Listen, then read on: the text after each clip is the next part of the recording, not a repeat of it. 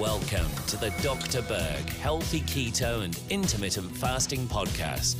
Now, your host, the man taking your health to a whole new level, Dr. Eric Berg.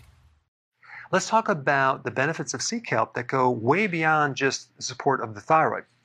Now, normally people think of the sea kelp high in iodine to support the thyroid, and it does. It's a really good source of iodine. It's in a form that the body can readily absorb, and it has a lot of other trace minerals too, like selenium and zinc. It's just nutrient-packed.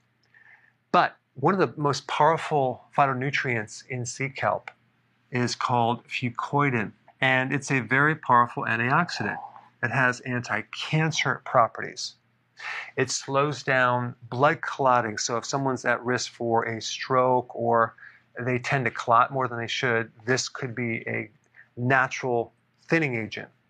It's antiviral. It has neuroprotective properties, and it has immune modulating effects as well. It can help to normalize the immune system if the immune system is overactive or underactive. It's also rich in trace minerals, which I just mentioned, as well as other minerals like potassium, magnesium, and even calcium. It's rich in amino acids, B vitamins, especially B1. It has powerful anti-inflammatory properties. It helps lower blood pressure, anti-ulcer, and there's other ones too. Like, for example, it can help to regulate estrogen dominance.